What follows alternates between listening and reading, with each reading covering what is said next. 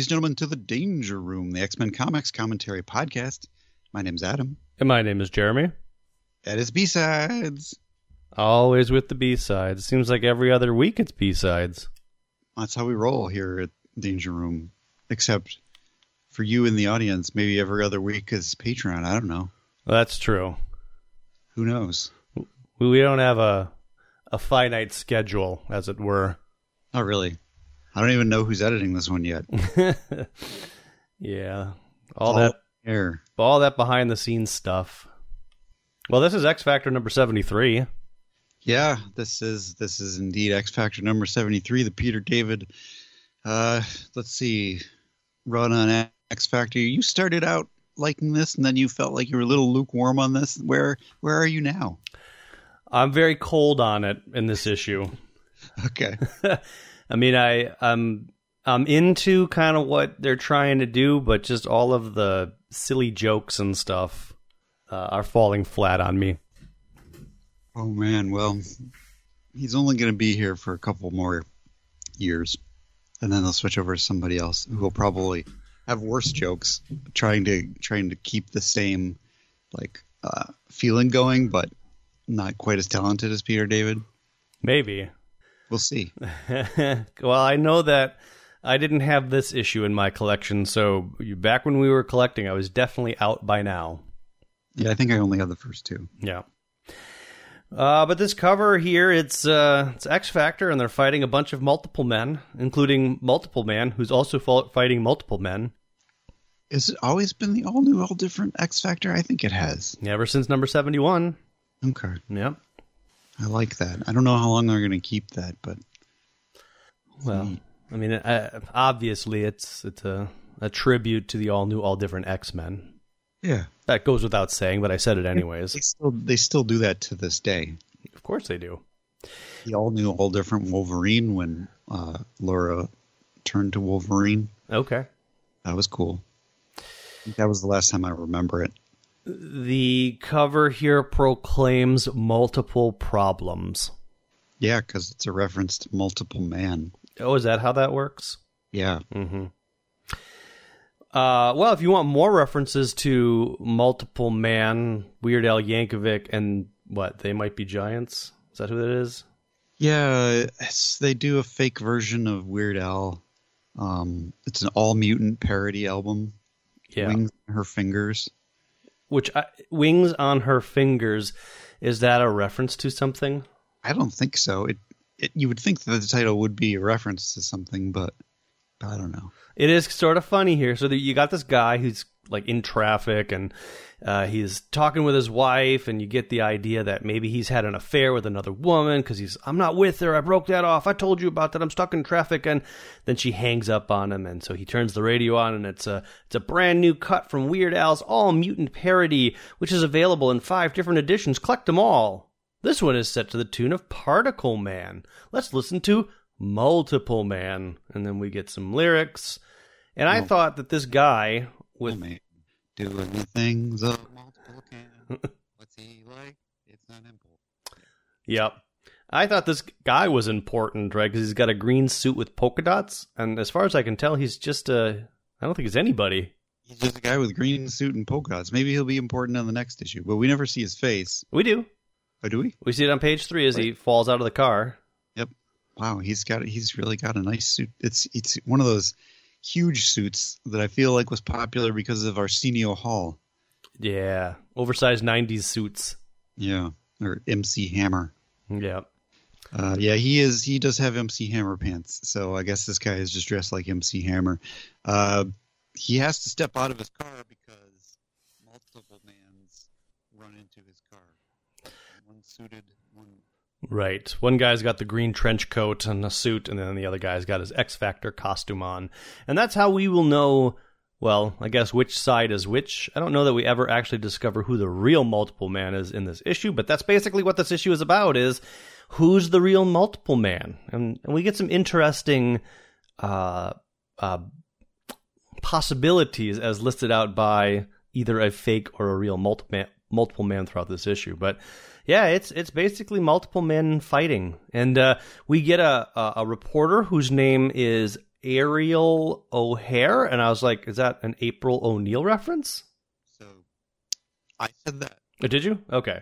So you obviously absorbed that. Or I completely forgot what you said. Last episode, I was like, is that an April O'Neil reference?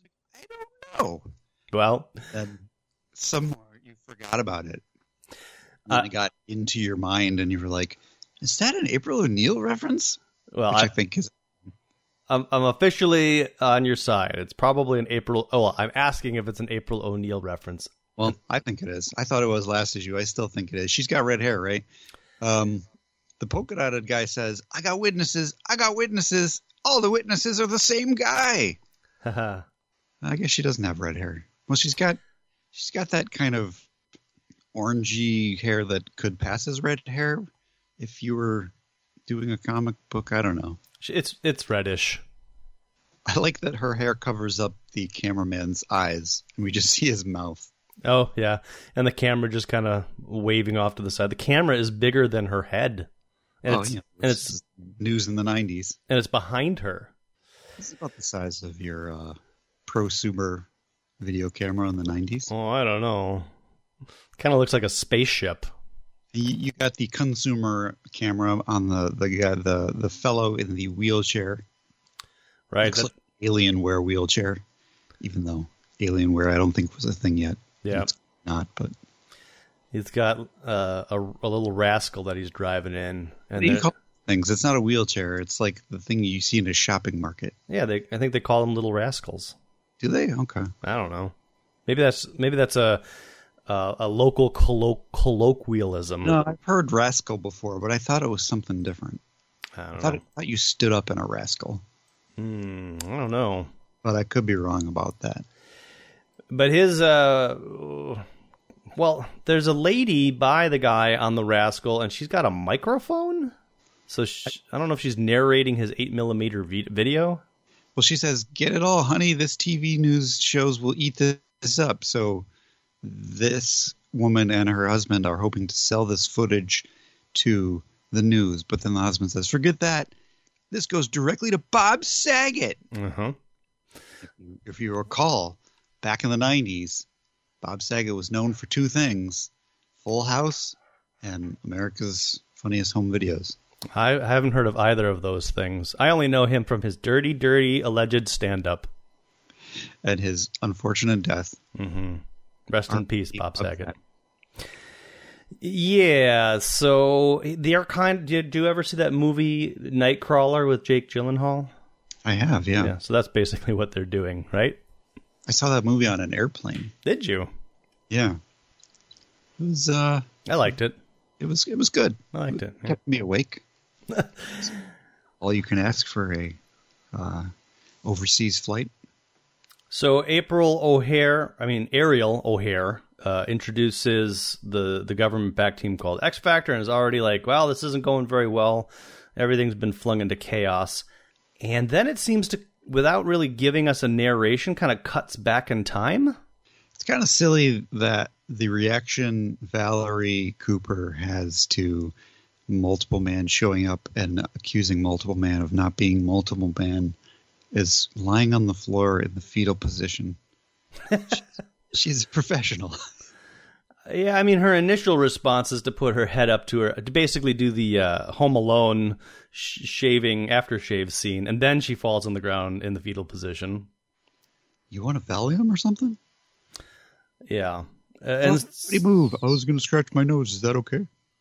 Yeah, that's more super funny hijinks from Guido. Jokes are going. Oh my gosh. Jeremy loves the jokes. Jokes are bad. I don't know if they're just trying to amp up like the Spider-Man vibe, but it mostly falls flat for me. I don't think that... So Peter David also is writing the Hulk to much fanfare at this time period, and I don't think there's that many jokes in the Hulk. Okay. It's definitely jokey, but it's not like this where it's like everybody cracks wise every second. So I think he's just trying something different. Sure, and good for him. He's got the right sort of vibe on this team, a bunch of goofy sort of second-hand, third-string mutants on a team. Why not play around? Yeah, and I think this is probably the least popular of the X books at this time. I would absolutely imagine that that's true. So he's probably not really being edited. So he gets to do sort of what he wants. Yeah, well, it'd be interesting to see how that evolution goes. Like, does it become less jokey, more jokey, or what? From, is at some point, if the editors are looking at the book sales and they're like, this isn't doing very well, what do we got to do? I don't think Peter David lasts very long on this iteration of X Factor, but he will come back and become synonymous with X Factor after this. Well, so yeah, then we kind of get a rehash of, that's not Multiple Man, I'm Multiple Man, and then a little bit of back and forth, and then they just start multiplying and then fighting each other. So I think the flashback is a little, rather than saying, like, Ariel, her kind of introduces the flashback. She sort of sets it up. So it's not entirely out of nowhere. It's weird. I mean, I know what's happening here, but it just seems like on the next page it would say, 1 hour earlier. Well, you just got to infer that. Wow. This is somehow Ariel O'Hare has set us back in time so that we actually get to see what she's talking about. Right. So, yeah. In the previous issue. Then they launch into their fight. There's a lot of quipping. There's a fun bit with Kermit the Frog here where our X Factor costumed Multiple Man is walking through the Smithsonian because he saw one of the potentially fake Multiple Men walking through, and Kermit the Frog shows up and he's like, "Can I help you with something?" Multiple Man says, "I'm just a little lost," and Kermit says, "Have you tried Hare Krishna?" Which is a reference from the Muppet movie. They use that joke a lot. Yeah, it's good stuff. And he's been watching the new Muppet Show. I haven't. It's all queued up. I just haven't watched it yet. I'm 8 episodes in, and I got to say, it's actually pretty good. It looked like a fun premise. I expected, because Disney hasn't been doing great things with the Muppets of late, that it was going to be okay. Yeah. But it's been good. I tried really hard to get into Muppets Tonight, and I didn't make it very far. Which one's Muppets Tonight? I might have the name wrong. It was the one after either the first or second new movie, in which I think, oh gosh, I don't remember. Is Muppets Tonight the one where Clifford takes over and Kermit's still there? Yeah, it's from maybe.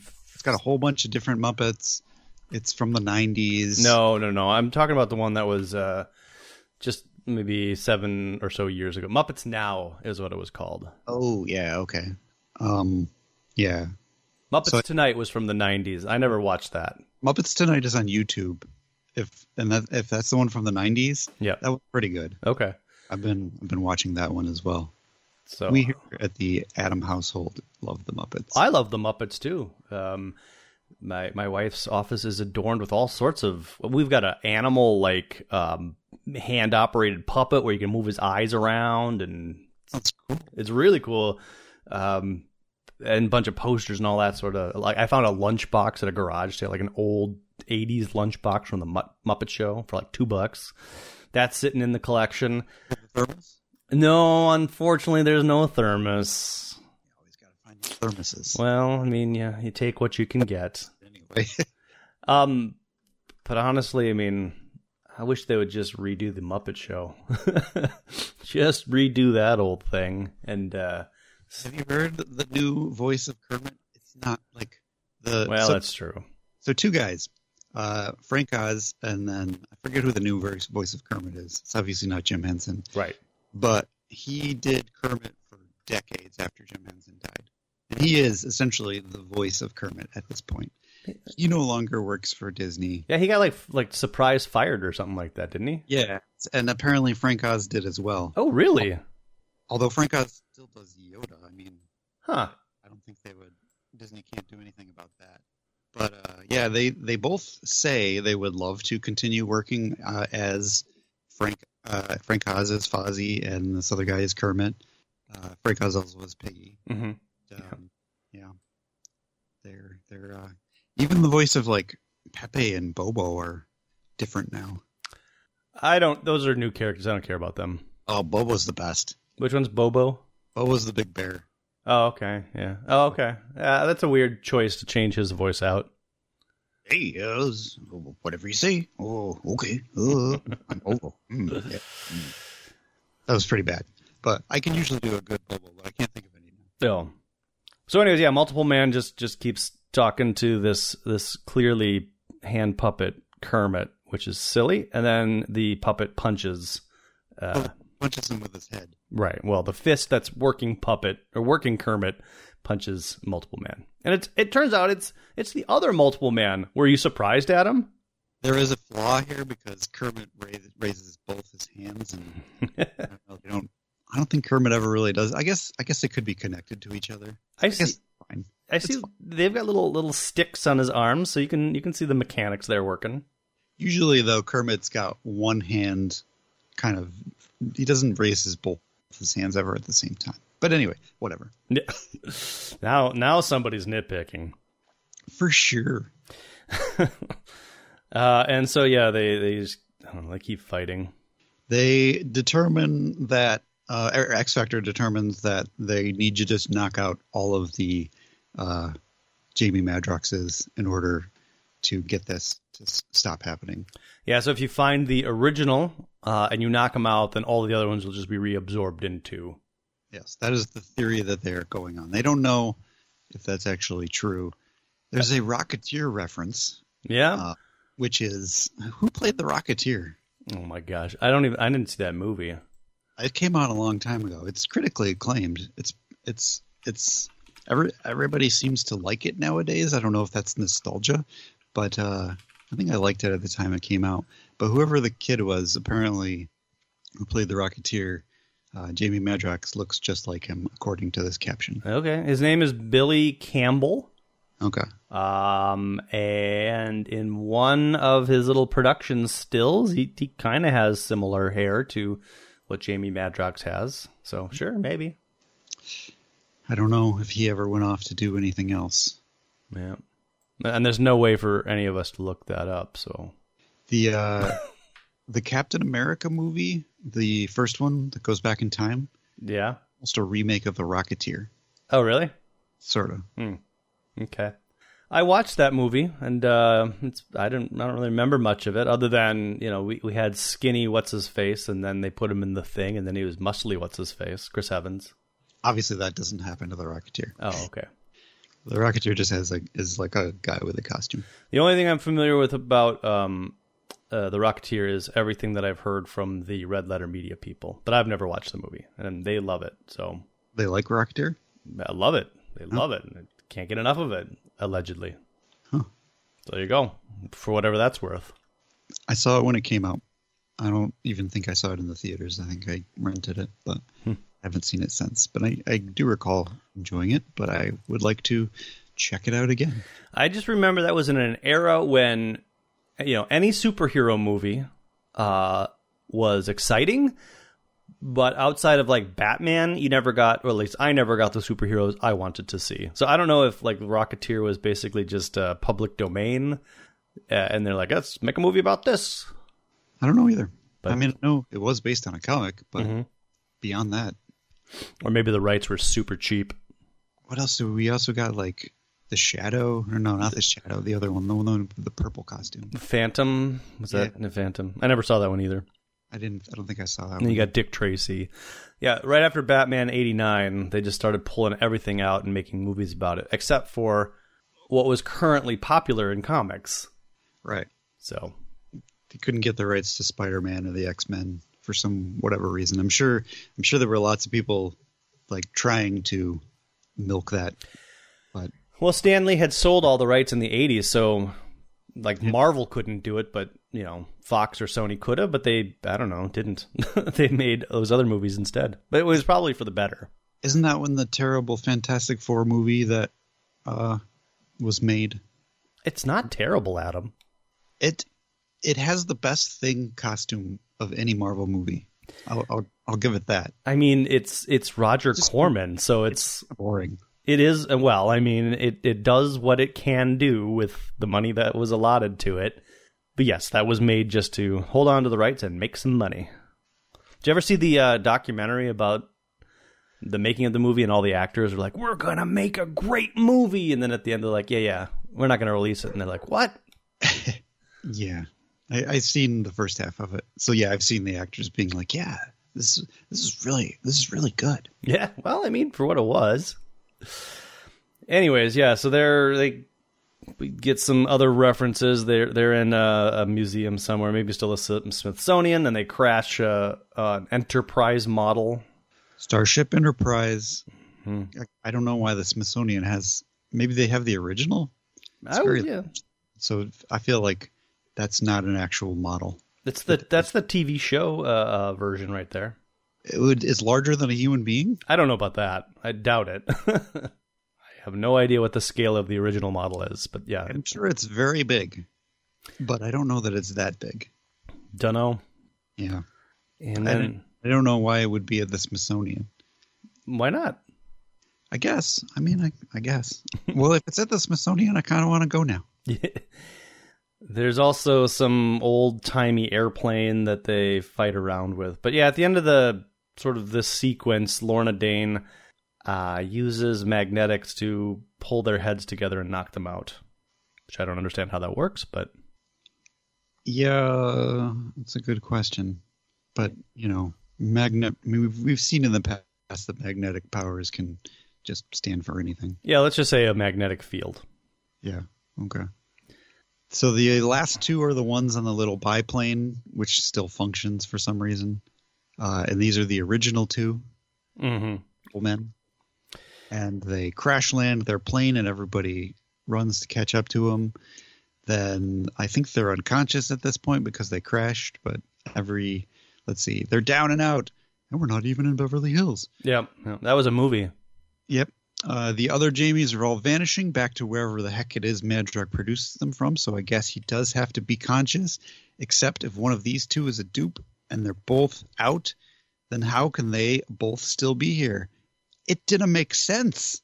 Then Ariel O'Hare says, hey, can you give us some idea of what's going on? And she runs up to Strong Guy, and Strong Guy gives a very long speech about how it's mutants are. He's sick and tired of the word mutant and it's a racial slur, and it's they're the Avengers and the Fantastic Four, and they're not treated as poorly as mutants are. And then he says we should be called what did he say? Genetically challenged, or GCs. Or GCs. Yeah. It's kind of funny. And then... funnier if it stuck. We'll find out later that GCs sticks, at least in this comic, and everyone's like, Strong Guy, that's terrible. It'd be funny if it stuck throughout the Marvel Universe, like to this day. That was the turning point. Yeah. Meanwhile, we flip over to the Chalk guy, Professor Vic Chalker, and he's built himself a mech suit, and he's like, oh, it's amazing, it's all done. All I got to do is get in it, but wah-wah. He took wrong measurements, and he can't fit inside. I can't see out, and I can't fit in, and I can't reach the hand controls. All right, just a major setback, or my name isn't Professor Vic Chalker. So that was not funny, supposed to be funny cutaway. Probably the funniest bit in the entire book. I'll give it that. It's I don't know if that's ever going to go anywhere. I wonder if this guy, Vic Chalker, is never actually going to get out of this office. That would be pretty funny if he's got like all these plans for world domination. He's picked X-Factor as his nemesis, but he can just never get anything going. Yeah. That would be a pretty funny story arc. So we'll have to see. I hope that's the case. Me too. Back at X-Factor headquarters, the two Jamie Madroxes are now imprisoned. They're both sitting in prison chairs, or I don't know what you would call these. They're restrained because we also learned that in order for them to use their powers, there has to be some sort of a kinetic, like a slap, or they just have to be touched in a way to push the duplicate out. So they're completely restrained so that they can't actually cause that to happen, cause multiples to occur. And there's some fun back and forth with the two Jamie Madroxes because they both think they're Jamie Madroxes, and they're kind of psychologically manipulating each other. I like this bit. I mean, the one that's wearing a tie and a jacket, he's like, look, I never wanted to do any of this superhero stuff, so I made a dupe to go cover me while I went and just did touristy things. I was like, okay, well, that makes sense. But then the supposed dupe, the guy wearing the X Factor costume, was like, hey, Moira's island was blown up. What else was I going to do? I was tired of being like third string. I wanted to be a part of a team. Yep. So yeah, both plausible. Because even I think I said in the first issue, is like, why is like Multiple Man was introduced like way early in the X-Men and nobody really did anything with him. So it was weird to like drag him out of that obscurity into a team. So it all tracks. Something with that. Mm-hmm. But then Peter David was like, "Oh, Jeremy of the future." But then somebody calls out and says, "We got a big problem." They go check out the TV and they see that they're being referred to as GCs. Challenged group. But Valerie Cooper, she knows how to fix this. She knows a guy who owes 2 favors. And those favors are that she married him, and the second favor was that she divorced him. That's clever. I guess, sure, why not? And then we get our main villain guy, who we still don't know who it is. He's just an evil person sitting in a chair. And he has now taken out, well, in his mind, he's taken out Madrox after having taken out Quicksilver. And who is next on his list? And we focus in on Strong Guy. Right. Ah, yes, of course. He will most definitely be the one. And we see Strong Guy kind of looking a little concerned. So all of the events that have happened so far are supposedly being manipulated by this person. And I don't really know what his end goal is. He hasn't really taken anybody out. Does it matter? No, I guess. Just curious to see if there's any like real world results of this. What's his deal? Yeah. Well, we then turn our attention to Excalibur number 44. Yeah, that's the end of the issue. Oh, sorry. Yes, to be continued on that X Factor thing. Yeah. Mm-hmm. So X Factor 44. It's got a cover of a lady who's telling the fortunes of Megan and possibly also Rachel. You are going to meet a tall, dark stranger, she says, and behind them, a tall, dark monster is coming through the curtain. None of this happens in the... I mean, they do go visit a psychic. They do go visit a psychic who admits she's fake. But tales to terrify timid teenagers. Yeah, so this must... admit she's fake. She says this crystal ball is fake. Right, but this is absolutely like a throwback to old EC Comics horror, which I dig. Yeah, it's fun. But really, I mean, this whole issue is like the League of Captain Britons has brought Brian to, I don't know, Otherworld, some other multi-verse place where Captain Britons from all of these various alternate Earths are judging him for his actions, and I guess his biggest crime was that he attacked one of the locals, i.e. Nightcrawler. Yeah, he's standing trial for being... For what you said, but there's a whole litany of things that he has also done that they hold against him. Right. And at first he wants to throttle everybody, but one of the Captain Britons convinces him that she's put herself on the line to be his lawyer, so he should help out, and he does. And so, we get a lot of this trial, and we get to see a lot of the different Captain Britons, which is fun. Yeah. We get some of... Meanwhile, back on Earth 616, which is this the origin of Earth 616, or has it come? Have we established that before? What? What do you mean? The Earth of the Marvel Universe is 616. Oh, I mean, yeah. Earth 616 has been seeded in some of the things that we've read. I feel like it's been most prominent in Excalibur, but I feel like I've seen it elsewhere. I'm gonna look it up in the internet. What's the first issue? Oh, where Earth 616 was mentioned? 6. You should ask ChatGPT. Oh, I should, but I don't have an account. Do you need an account to do that? Probably. Motion Picture Funnies Weekly. What? Motion Pictures Funny Weekly, created in 1939. Correct with continuity, Support #1. Created by Alan Moore, Alan Davis. In-universe information. Oh, what? Okay. Hold on, there's a Wikipedia article. All right, so the question I've posed to ChatGPT is, in Marvel Comics, what was the first reference of Earth-616? The designation Earth-16 has its origins in Captain Britain comics from the early 1980s and can be attributed to Dave Thorpe and Alan Moore. So ChatGPT respectfully disagrees. Oh, really? Although you mentioned Alan Moore, right? Yeah.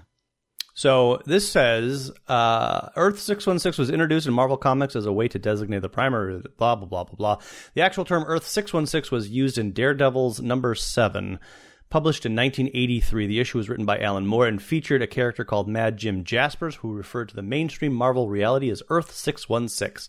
Since then, the term has been widely used by fans and etc. to differentiate within the multiverse. That's what the Wikipedia article. Oh, I thought you, it says has its origin in Captain Britain comics from the early 1980s, but those were the Daredevils. Oh, okay. Well, there you go. Thanks, ChatGPT. I'm gonna say thank you. Thank you. I want to try treating ChatGPT like a human so that it takes over. Thank you. And it says, you're welcome. If you have any more questions, feel free to ask. I'm here to help. See, what a polite guy this ChatGPT is. It is often credited to Moore, though Alan Davis, has said in 2007 that the term had been intentionally established earlier by Dave Thorpe, who was the previous writer for Captain Britain as part of the Captain Britain folklore. He said it came from a variation on the number of the beast, picked because Thorpe wasn't a fan of modern superhero genre and expressed this in his stories, such as recording his opinion of the Marvel Universe with the designation 616. Okay. So I did ask what was Dave Thorpe's contribution to Earth-616, and I'm literally getting an essay here. Whoa. But, yeah. Dave Thorpe made significant contributions to Marvel Comics, particularly to the character of Captain America and the concept of Earth-616. There you go. So, kids, when you're asking ChatGPT to generate your essays and reports, make sure to ask multiple questions so that you get all the information. And we have a friend who is a teacher, and you want to make sure that you erase any parts of the essay that ChatGPT refers to itself as an AI. Right. As an AI, I can't comment on blah, blah, blah. Yeah, cut that out of your essay. I get that you want to write your essays with ChatGPT, but really you shouldn't be doing that. But if you are going to do that, at least reread the thing. You know, the whole thing is really strange, right? Because on the one hand, you know, if you go back to like when we were kids and you had to write a report, you'd go to the library and you'd hope that somebody else didn't pick your subject so that you had access to the encyclopedias and the books, and then you'd bring those home and you may or may not read them, and then you'd have to put your stuff in essay format. It's a big pain. Then you fast forward to, you know, I don't know, 10, 15, we'll even call it 20 years ago. The way to write an essay was maybe getting some of those books, but also just scouring the internet for articles, Wikipedia articles, etc. But still taking that information and sort of reforming it into your own words, citing your resources, etc.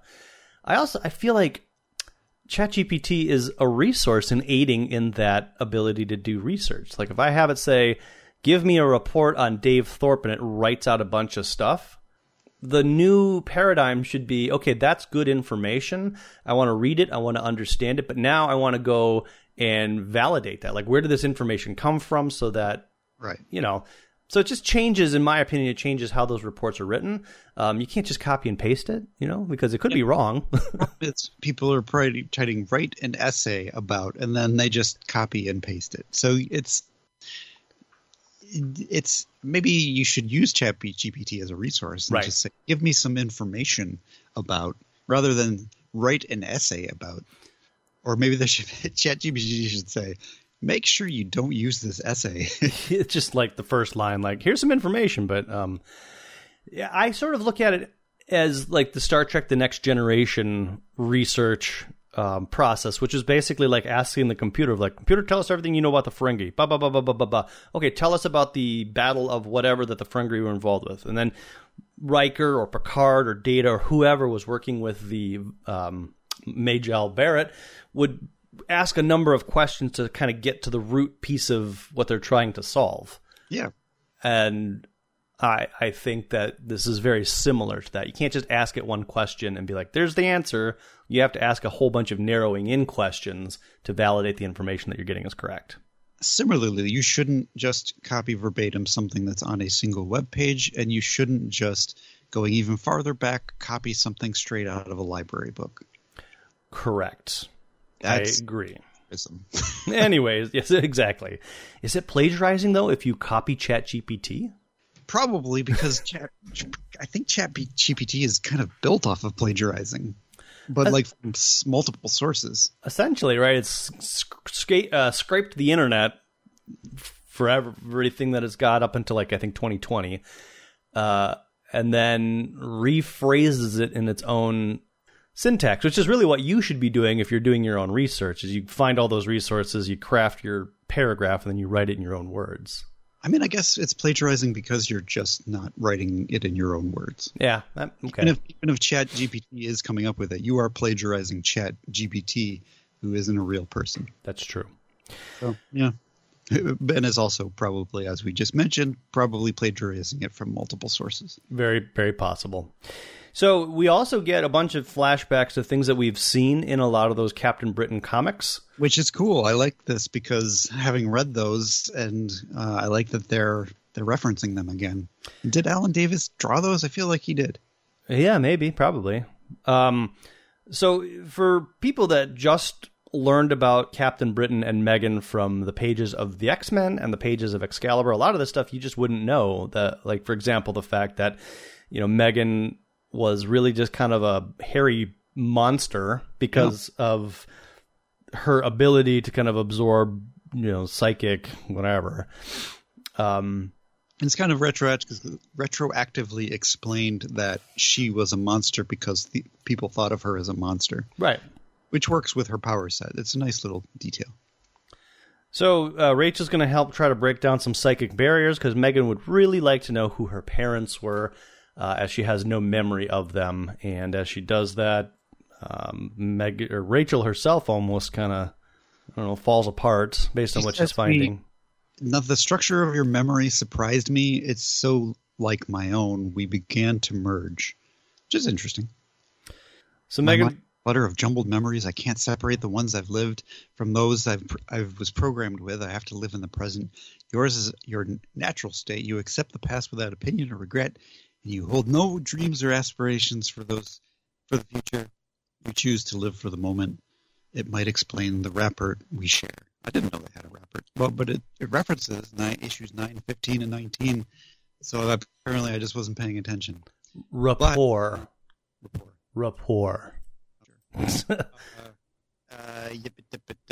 But she does.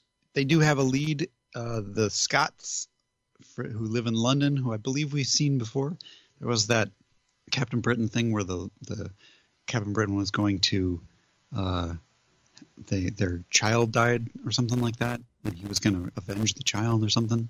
I vaguely remember the storyline. I don't remember any of that. That's all I can really. I don't know if it was one of those Alan Moore stories or maybe it was one of those Dave Thorpe stories. Anyway, we cut to Alistair Stewart coming to the new Mushroom Tower. This is the first time we're seeing the Mushroom Tower, isn't it? It's a giant mushroom. It couldn't look more ridiculous if they painted it with yellow dots. That's what Alistair Stewart sounds like. Yeah, so he lets himself in and immediately gets punched by one of the TechNet guys. Yeah. Turns out that the TechNet guys during their lunch hour just fight each other to practice, I guess. Apparently on the top of the dome, it's glass, and that's their workout room. Well, no, it's not their workout room because that's where Kitty and Nightcrawler go to get away from them. The dome that on page, I can't. What page is this on? Page 9? I don't know what page I'm on. Page 9, at the bottom panel, you have Nightcrawler, Kitty, and Alistair in the dome, the glass dome, mm-hmm. and there's nobody else there. Isn't this their like weight bench and weight sets and dumbbells? And is there a workout room? Excalibur's workout room. I thought you were referring to the Crazy Gang workout room. Oh, no. Sorry. Whoever that is. Not the Crazy Gang. The TechNet. They have their own little thing, and apparently that's why Alistair got punched. Is on their breaks, they just like fighting each other. Every afternoon after lunch, they spend half an hour knocking the stuffing out of each other quietly, then quietly return to work. Alien therapy stress control. Nah, they just like hitting each other. Are you ready to leave? And they leave through stairs because Alistair came looking for Rachel, but Kitty convinced him to go with her instead, not taking the hint that Alistair has a crush on Rachel, but Kitty has a crush on Alistair. It's weird because Alistair is probably like mid-30s here, and Kitty is still a minor. But she's got a crush on an adult. She probably knows it's not going to happen. Nightcrawler still he's got like a broken leg and a bunch of bandages all over him, so he's still pretty beat up from the whole Captain Britain thing. Yeah. I wonder how long that'll last. Do these guys not know or care where Captain Britain is? He disappeared, so I mean, Megan's out with Rachel, and what are they going to do? They can't really do anything. I guess. Like maybe Kitty's doing some tracking, but on Earth 148, that dude named Kylon is fighting a bunch of people, and it's a 2-page interlude of things happening. And he's with Princess Saturnine, which is Saturnine, presumably. Probably, yeah. But yeah, this is just 2 pages of fighting. It's the rebellion continues. Still waiting for this to be wrapped in. Yeah. Meanwhile, at the Scotts, Rachel and Megan visit this family, and kind of Megan reconnects with them, and Rachel does a thing where she's like aware that she has like a psychic shield up, and she senses so much, I don't know, calmness or love or whatever, that she consciously drops this shield, which is fine. It's just a thing we've never really had Rachel do or talk about. So this is obviously setting up for something. The first time she has dissipated her shield since acquiring the Phoenix Force. Mm-hmm. When was that? I don't know. Pages of Excalibur? I thought that she just always had the Phoenix Force. Yeah. I don't know. Yeah, same. So they go off their separate ways. So Josie and Megan, they go upstairs, and Rachel and the maid? Or is this just the wife that wears maid outfit? Well, she's just wearing a black dress, so it's not really a maid outfit. She's got like the white frilly apron. She's got an apron. It's when she takes off the apron, she's just got a black dress on. This is a classic maid outfit. She's wearing slippers. Well, okay, that's true. No, this is just the wife, the mother of the family, and she's wearing an apron and a black dress. So, yes, it definitely has the iconic French maid feel, but it is not that. She's just making tea for Rachel. I just Googled classic maid outfit, and it is exactly this minus the fuzzy slippers. Doesn't it also have a collar? Yeah, but we don't. Yeah. Like a white undershirt sort of thing. We're missing the white collar, and we're missing the little tiara, I guess. But still, everything else, the black dress, the apron. It's just a woman in a black dress with an apron. No, it's the maid. It's Josie's mom is made to be the maid of this household. Okay, fine. They reference the little Mickey who had just died, and that's the first time they met Captain Britain. And then they tell us that this happened in the Captain Britain trade, which is not helpful. No. Because Captain Britain trade includes a bunch of stuff, including the aforementioned the Daredevils that we covered way back when. So really, if you want to know this stuff, you got to go back and find those issues, which would be easy to do if we had, if way back then we had been putting in some sort of tracking to what we were covering. Weren't those issues only released in England, though? I think they were first released in the U.S. as the Captain Britain trade paperback, which is why they keep referencing it. Oh, okay. So I didn't know if it was just like UK stuff collected in the trade paperback. Yeah. So I think it was UK only, but a lot of the Daredevils was reprinting US stuff. So okay, and it was all in black and white for some reason. Well, Josie says, you should go talk to Madame Zelda. She can see your future and past. Bum, bum, bum, bum. Meanwhile, at the Excalibur mushroom, the police guy, Commander Thomas, shows up and brings Miss Amelia Witherspoon, a clairvoyant who has built up a reputation at Scotland Yard, with him. And they say that somebody's been, like, there's a thief afoot in London. And Nightcrawler's like, well, I wish I could help, but the Excalibur's like gone and stuff, and the only people left are these guys, these crazy aliens. You don't want them helping. And they're like, well, we do, because they're superheroes, and we need help because this thief is a super villain. And Nightcrawler's like, oh boy, this is going to be a crazy adventure that will take place in the next issue. Yeah. I can feel it. Meanwhile, Rachel, Josie, and Megan show up at Madame Zelda's. There's a guy wearing a turban, and he's like, one only. So Megan goes up. She brings out the crystal ball. She reads the palm. Megan's like, I don't want my palm red. Then Megan makes all of the lines on her palm disappear. Yeah. Like, I don't want my palm red. Blink! Gasp! I'm sorry, I didn't mean to scare you. I just want to know about my parents. Madame Zelda tells all, and then we cut to flash fashion next to the edge of forever on the city streets of London. Is that where they are? No, they're not in London, are they? I don't know. I don't know where they are. Probably. They're Rachel and the daughter of the Scotts is just hanging out, waiting for Megan. They decide to go to Arfur's Antiques, Arfur. Well, they go there because Rachel sees something. She's like, did you see that? See what? Stay there, Josie. And so she lets herself into Arfur's Antiques. And there's a lion-nose sword that's just sitting there. There's an invisible man, and I think Rachel saw something move that shouldn't have moved. Right. In the first panel there, you see like a little electrical zap outside of a van. Yeah. Which, yeah. Oh, that just looks... I think it's the splash of somebody stepping into... Oh, it could be, yeah. I think that's what it's supposed to be. It looks like there's like steam going off of it, though, too. So, but yeah, she sees something, and she wants to go check it out. And anyway, we find out it's an invisible man who is the thief that was being referenced previously. Rachel attacks the thief, and through some... it's like an energy monster. Yeah. Through some sort of misdirection, it turns out that the Scotland Yard superhero division force catches Rachel in the act of stealing something when in fact she is actually stealing. She's not stealing anything. She's trying to stop a theft by the invisible monster. And the super division guy, Micromax,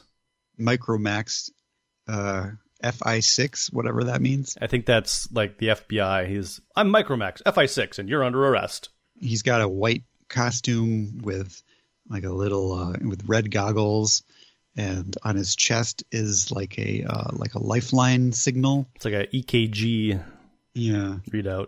And he won't listen to Rachel. Rachel's trying to say, like, I was about to capture the guy, but you guys showed up and ruined everything. And then the one of the FBI, one of the, like, if this was X-Files, this would be like their buddies, the little nerds, shows up. A human, right? The scientist guy's like, because you can see in the previous panel, there's a bunch of cameras pointed because they, I guess, were maybe setting up this heist for a capture, and they're like, nope, it's an energy man. A vague humanoid shape showed up on the UV image enhancer. It was invisible on all other wavelengths. And Rachel says, well... You just keep out of government operations in the future, says Micromax. Megan returns and says, what happened? And Rachel says, nothing important. And then Megan says Zelda said she had heard about a magic creature that was hidden in a gypsy caravan. She thought it was a story till she met me. The last she heard, my parents had gone to France. I asked her to look into her crystal ball, but she said it was a scam. What does scam means? Rachel says, it means she was telling the truth. Wah, wah, wah. Well, that's good, right? That means that there's a lead on France and that something happened. Meanwhile, back to the the trial of Captain Britain, the captain of Trial Britain. We're seeing footage of stuff. We get hippie Captain Britain. It's kind of funny. Yep. And we get, so kind of a recount of all of the things that Captain Britain 616 is accused of. And the hippie man is definitely not following exactly what all the crimes are because he's mostly wrong about it. You neglected to include the guy the accused beat to death on the list of your crimes. And Captain Houtman is like, that doesn't count because it was revenge because that assassin had attacked Betsy Braddock, and revenge is okay. Haupten England 597, he is from the Nazi parallel universe, and we've met him before in the Crosstime Caper. And he's kind of is he helping our Captain Britain, or is he he's the prosecutor? He's the prosecutor, okay. Captain Britain, but he's not going to take anything that is false. Like he's abiding by the laws of the trial. Right. So he's good, but he's bad. Captain Britain, our Captain Britain is like, this is a farce. You've already determined I'm guilty. And one of the Captain Britons is like, yep. And now you're sentenced to death effective immediately. And all the Captain Britons spring into action to get ready to kill him. Next issue, Nightcrawler's TechNet. That'll be fun, probably. It will. I look at the cover. They do a classic cover. I haven't even looked at it yet. I'll save that for next time. So that takes us to Wolverine number 49. We're on the road to Wolverine number 50. It's interesting that 50, I think, gives some information, but 49 and 48 kind of don't really give any information. I would like these to be, and they kind of were to a degree, but more of this should have been pulled into the movies. Yeah, probably. And maybe they will. I mean, there's still an opportunity to do this, and I think there's definitely a bigger tolerance for, not just colorful, shiny superheroes, but I mean, this whole issue is really just a journey through Logan's Swiss cheese mind that's kind of crossing wires and putting people in the wrong place. So it's fun. It's a good psychological romp, but I remember when the Shiva scenario was advertised back in the 90s, of like, this starts everything. Answers are coming. Yeah, and you read this and you're like, well, okay, we reaffirm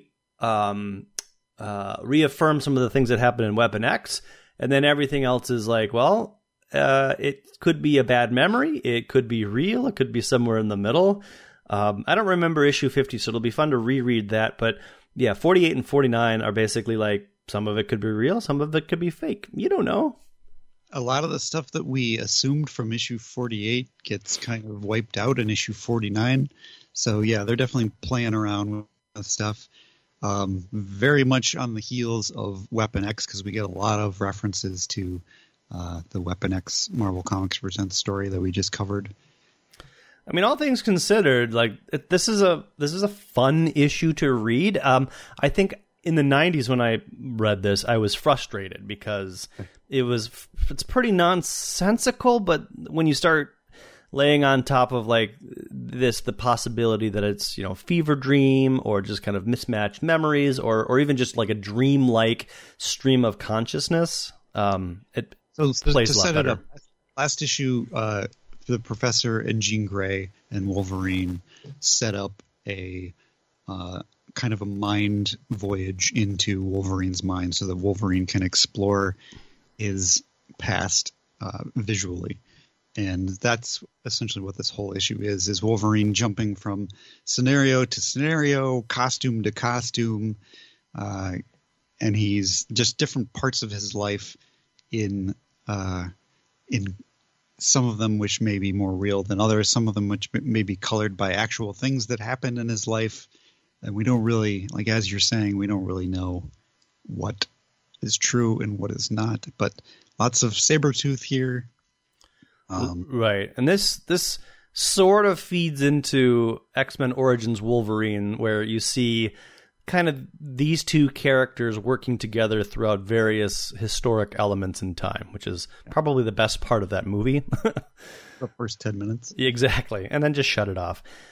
We get some Silver Fox stuff, but is it really Silver Fox? She's like, yeah, I know you, baby. But then she tries to shoot him, and he sees a calendar that's got his cabin in Alberta, and he's like, wait a minute, is my memory of this awesome time in my life, is it just a calendar picture? So some cool stuff like that. Yeah, and there's even some mention of what it might be. There's some like Weapon X people talking about implanting memories and that sort of thing. Yeah, well, I think you get Hines and the professor at the end, and they're like, oh, it's all, I've been following him, it's all unraveling. And the professor there is like, well, if he breaks through all those mental barriers, it's just going to lead him to Shiva, and Shiva's only purpose is to kill him. Right. So I thought, and I know we probably talked about this, I couldn't remember if the professor and Hines had died. And I thought Hines was sympathetic to Logan. Is it just Cornelius that was killed? We were unsure. I suppose it does. Anything's possible because these are potentially all of Wolverine's memories, which may or may not be real. Wolverine Weapon X ends with the professor's glasses. So we had assumed that his smashed glasses indicated that at least the professor was dead. Right. And not Professor X. Professor X. Professor whatever his name is. I can't remember his name. The assumption that I had was that Cornelius... Well, we know Cornelius is alive. Oh, because we saw him in the pages of X-Men working for the Omega Red program. Right. The professor here, he has an office that overlooks the federal capital, so he's a government employee, probably. So yeah, I guess we're learning for the first time that the professor, in fact, survived, because when we see Hines and the professor, we are now outside of... Professor X takes Wolverine out of the memory journey because he feels like... It's too much. Yeah, he basically says... I think we had allowed you to if we had allowed you to continue, you would have gone mad. Yeah. And then Wolverine's like, what, like crazy, like an animal? I'd become an animal again? I'm not an animal. I'm not a Wolverine. I'm a person. And he rips off his costume and he hops onto his motorcycle because he's just got to get some fresh air. And this is going to lead into X-Men 50, where he will redon his yellow costume. Somehow. For some reason. He's got a spare in his pocket. It's symbolic of something, and I don't remember what. Okay. I mean, that's what we were told in the pages of Marvel Age and things of that nature. Okay. You don't remember all that? I don't remember. From back then? Remember is the stuff that from that book that I read when in X-Men #4, where Jim Lee was like, I have a cool idea to get Wolverine back into his yellow costume, and then he just shows up in his yellow costume. Well, it's not really well coordinated in the books, but my recollection was that the tease up leading to X-Men or Wolverine #50 was like a return to form as we unravel Wolverine's origins. Whereas in the pages of X-Men, I think he just has his yellow costume. The costume with the whiskers is where it's at. I mean... A return to the patch costume where he just wears black and an eye patch. Sure. That should just be his new thing. Is I'm just Patch from now on. I'm not Wolverine anymore. So I can't. It'll be fun to reread Wolverine #50 because I haven't read that probably since it came out on the shelves. Same. So, does it reveal anything? Does it contradict things that we know from the future? Probably all of the above. Did you read Marvel Comics 82? Because I didn't. Marvel Comics 82 is a quick... It's part 1 of a Firestar 8-parter. Oh my god. Where Emma Frost is figuring out ways to get revenge on Firestar, but she also wants to get Firestar back into her good graces, I guess, on her team of Hellions or whatnot. Mm-hmm. So she basically sicks Freedom Force on them somehow. Oh. So we get Mystique, and I guess Spiral is somehow on Freedom Force now. Well, she was a Freedom Force member. Okay, I was wondering, I was going to ask, when did that happen? Oh, when officially? I don't remember, but gosh, I don't remember what the connection is, but she was absolutely a part of the Brotherhood of Evil Mutants and then the reformed Freedom Force. Okay. Well, the plan Emma Frost's plan is convoluted. It's like ratting out her friend and then requiring Firestar to have to save her friend, and then Freedom Force picks up a notion of that, and it's one of those stupid things that this wasn't a very good issue, is what I'm getting to. And it's one of those typical first parters of trying to get to something that Marvel Comics presents is just very slow at. We're back to these difficult 8-page stories that are like, get on with the story. But the worst part is that Mystique disguises herself as the best friend that was Firestar's best friend that was attacked, and then she comes into the house and says, "We gotta go." And then Firestar's like, "Well, wait, I don't want to go." And then Mystique immediately gives up and says, "All right, Freedom Force, enter the house." And then they smash through all the walls of the house, destroying the house. And it's just like, why did you even bother disguising yourself as somebody if you weren't going to take the time to like actually work through the problem? The first sign of Firestar being like, "Wait, what's going on?" And she just gives up. Huh. It was dumb. Okay. It was a waste of Mystique using her powers. Real Mystique would have, taken the time to like have a explanation, or would have just not done this. And Freedom Force smashing through the walls of this house just seems kind of out of character since they're still sort of a government outfit. I don't know. I didn't care for it. But that said, I am curious to see where this is going. Sure, that all tracks. I mean, the feels like people in Marvel Comics Presents are basically just kind of beginning their writing careers. It seems like that, but some of them aren't. Well, but yeah, I guess these are the stories that didn't make it into the big times. We'll see. Just fill in pages, I guess. Yeah. So then that takes us finally to Excalibur, the Possession. So this, I think, came out a while ago. Yeah. So its continuity is a few months back from where we are right now. The most interesting thing about it is it features the Changeling. Remember the Changeling? So I read the first part, probably the first third of it, because it moves pretty quick. And then I kind of it was losing interest. And then there's this weird segment about 2/3 in where you're getting sort of these outlined impressions of folks. And it's one of them is the Changeling, and he's from beyond the grave or somehow. I don't remember what the explanation is. He's directing the events of this whole thing. I was like, that's pretty neat. Yeah, the whole thing is Megan is turning into a monster. Excalibur has to dig into why. We're also digging into the Nightcrawler being in love with Megan scenario it's kind of weird that we're also covering that same thing in Excalibur right now. Right. This is like a few months ago, so it feels the same, but it's from a while back. But the whole thing turns out to be a plot from the spirit of the Changeling. Which is, it's funny. I didn't realize this until just now. When you open this book up, like it literally says the Changeling, and then you get all your statistics, your credits and stuff. And I think when I saw that, I was like, oh, we're just using the generic term the Changeling. But well, I mean, it works, right? It does. I didn't see that coming. And Megan is a Changeling. Oh, that's a good point. Yep. It is also referencing the Changeling. Who basically says something along the lines of, maybe I should just find it and read it, so I'm not just making stuff up. I like making stuff up.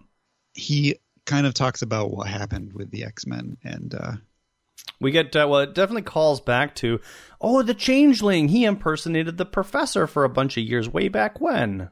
Yeah. And there is a little plot where Rachel's like, is the Professor behind this? I'm getting this impression of the Professor. Right. That can't be. That's early on, and you get sort of like a classic, 2-digit X-Men expression of the Professor in sort of like an astral form. You're like, that's a neat classic callback there, but which makes sense because the Changeling took on the appearance of the Professor for a while because of plot contrivances. The Changeling, he replaced Professor X as the leader of the X-Men for a period of time. He reformed in the final months of his life, gave up the ways of evil. Why would he, even in death, be doing something like this? Why? And then the guy's like, revenge! Instead of spending the animal months of my life, or the final months. It's a little hard to read there. Mm-hmm. Final months of my life searching for a way to cure myself, I pose as the X-Men's mentor, enabling Professor X to accomplish his goals, while I was left to rot in my grave. I want revenge against the man who lived while I was forced to die. And he just happens to be taking the form of Megan, who is the perfect host for his new body that he will have because it's a changeling. Also, Doug Ramsey is here from Beyond the Grave. There's a couple of dead people, some who I don't really recognize, that are just hanging out. Doug really doesn't do anything. Yeah, not really. And we should also just say, like, they're not actually here. It's you basically have the members of Excalibur and, I don't know, we'll just say like a magic place, sitting around a table trying to get Megan out of her monster state. And you basically have like pencil outlines along the wall of the Changeling as the Professor, the Changeling as the Changeling, and Doug Ramsey. It's kind of a neat little idea there. The magic place turns out to be Merlin's. Oh, that's right. Yep. There's a subplot of something. The Merlin. I can't remember if Merlin doesn't know who he is, or just doesn't want to tell Excalibur yet. I think he doesn't remember who he is. I think he doesn't remember who he is until the end of the issue. Yeah. When he, allows Excalibur to combine all of their forces and powers to free Megan from this possession and finally put the Changeling down to rest. Well, maybe you would think so, but a little subnote in the period of times that we're reading comics, Sensational She-Hulk issue number 34 happened to read this a couple days ago, and interestingly enough, at the end of this issue, the Changeling is resurrected as a zombie. Oh, so we might have to cover issue 35 just to see what's going on with the Changeling, but. There's a couple people that get resurrected, and most of them I didn't recognize. So maybe you'll recognize some of them. But yeah, interestingly enough, the Changeling is back in the pages of comics, and it's just a coincidence that we happen to be reading Excalibur, the Possession, at the same time as this. Yeah. So yeah, it's a fine issue. Harry Leland is one of the other ones that gets brought back as a zombie. Oh, interesting. He was killed by Nimrod. Jack Winter, the Living Diamond. I don't know who that is. Sounds like the Jack of Diamond. I was going to say, that seems like an early X-Men. Shape-shifting Scale Face. I don't know who that is. Who is the Diamond Man? What's his name? Jack Winter. Jack. The Living Diamond. And they're all wearing X uniforms. Old school X uniforms. Jack Winters. Living Diamond. First appearance, X-Men number 39 in 1967. And he died in X-Men number 42.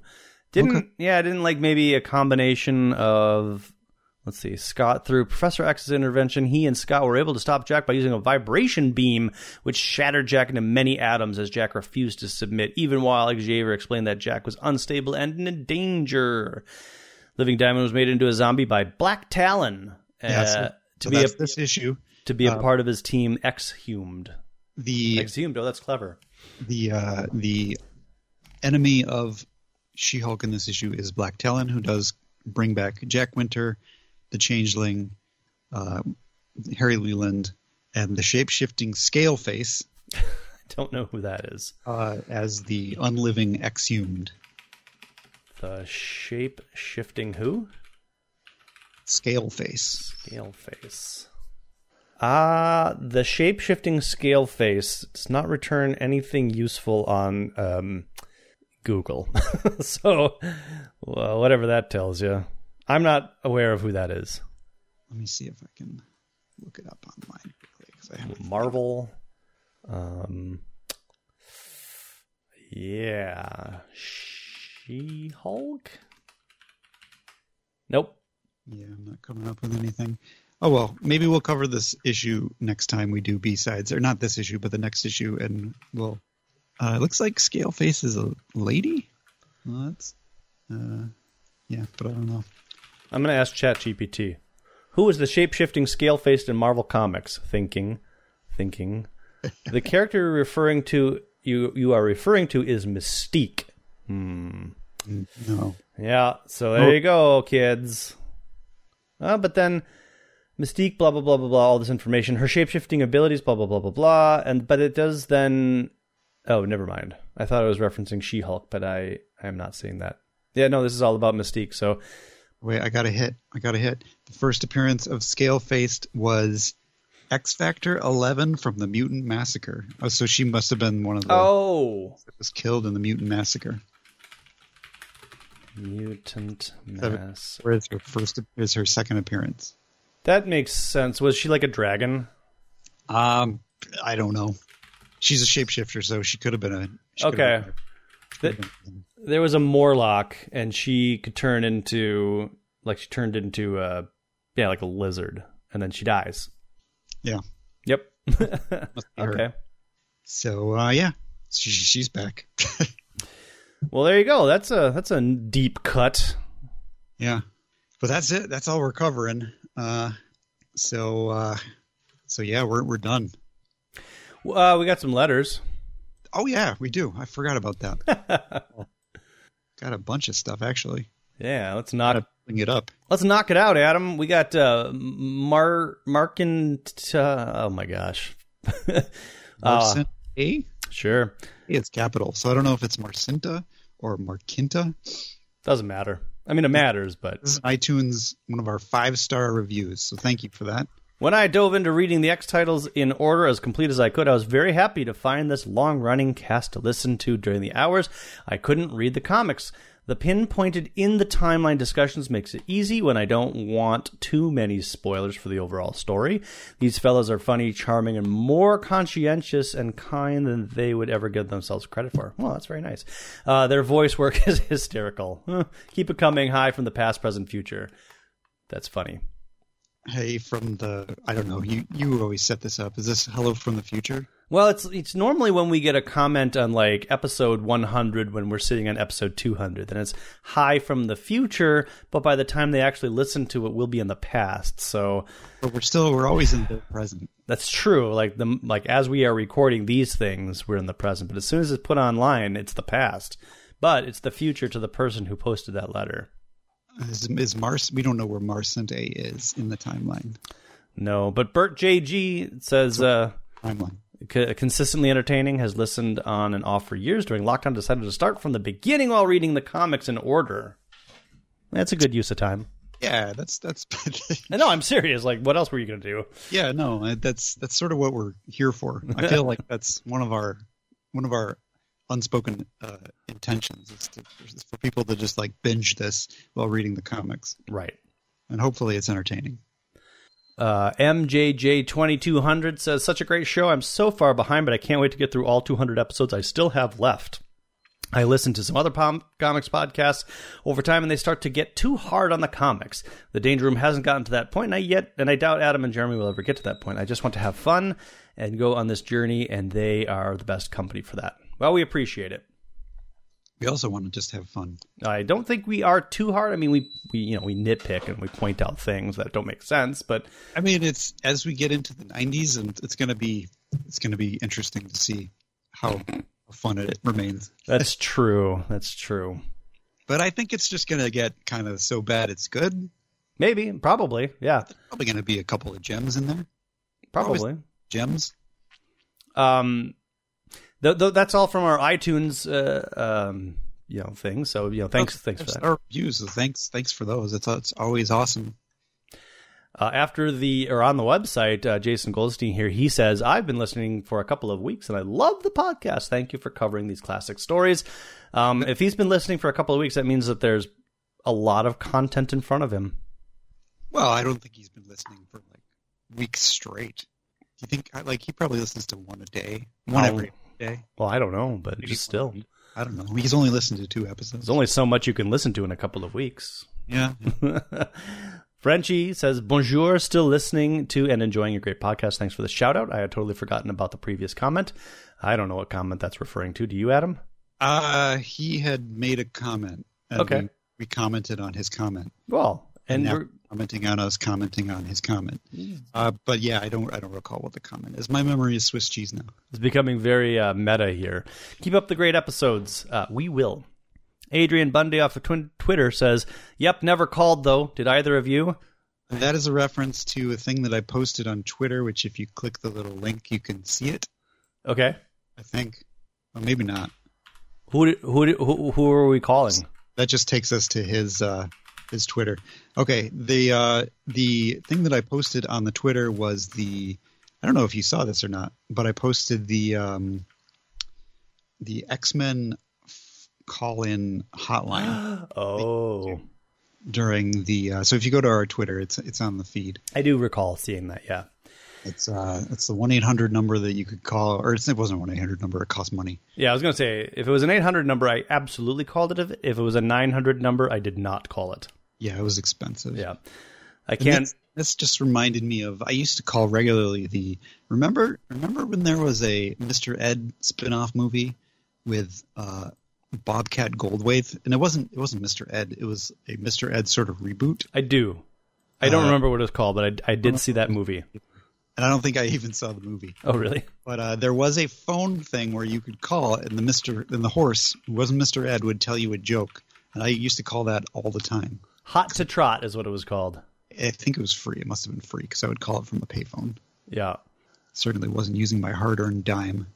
No, I can't. I never called a 900 number. Number one, those are usually reserved for sex lines. So I don't want my parents thinking I was calling sex lines. And then number two, $1.99, $2.99 a minute. I can't imagine what hell would have been descended upon me from my parents for racking up a $10 phone bill for 5 minutes of whatever you got out of that phone line. I wonder what happens if you call that number now. I'm sure it connects you to a sex line. Are there still 900 numbers? That's a good question. I mean, why would they get rid of them? I don't know. Internet. I know they ran out of 800 numbers, so they added a new, free. Here we go. In the 1990s, numbers starting with 900 were used for that purpose, and later numbers starting with 900 were available, but now is no longer allowed. There are no longer premium numbers. TV shows now use mobile numbers to receive calls and generate revenue to their program. Huh. Oh. So there's no 900 numbers anymore. Little factoid there. You learned something by listening to our show for reals. I mean, that's according to Wikipedia. And then marketplace.org here says, why don't we still use 900 numbers? And then, in 1992, the Supreme Court ruled against 900 numbers that provided adult services, killing businesses in that space. Huh. 1990. So, yeah, that X-Men 900 number was on the cusp of, I guess, that Supreme Court decision. That's what tipped them over the edge. What is this X-Men thing? It sounds disgusting. Yeah. X-Men, more like sex men. Am I right? Well, yeah. Never knew that I would be looking up that bit of information. We never know what we're going to do with the show. Well, with that, Adam, do you have anything else? I got nothing else. I never. No, not this week. Not next week. Okay, well, I also don't have anything else. So until next time, my name is Jeremy. My name's Adam. And the Danger Room is closed.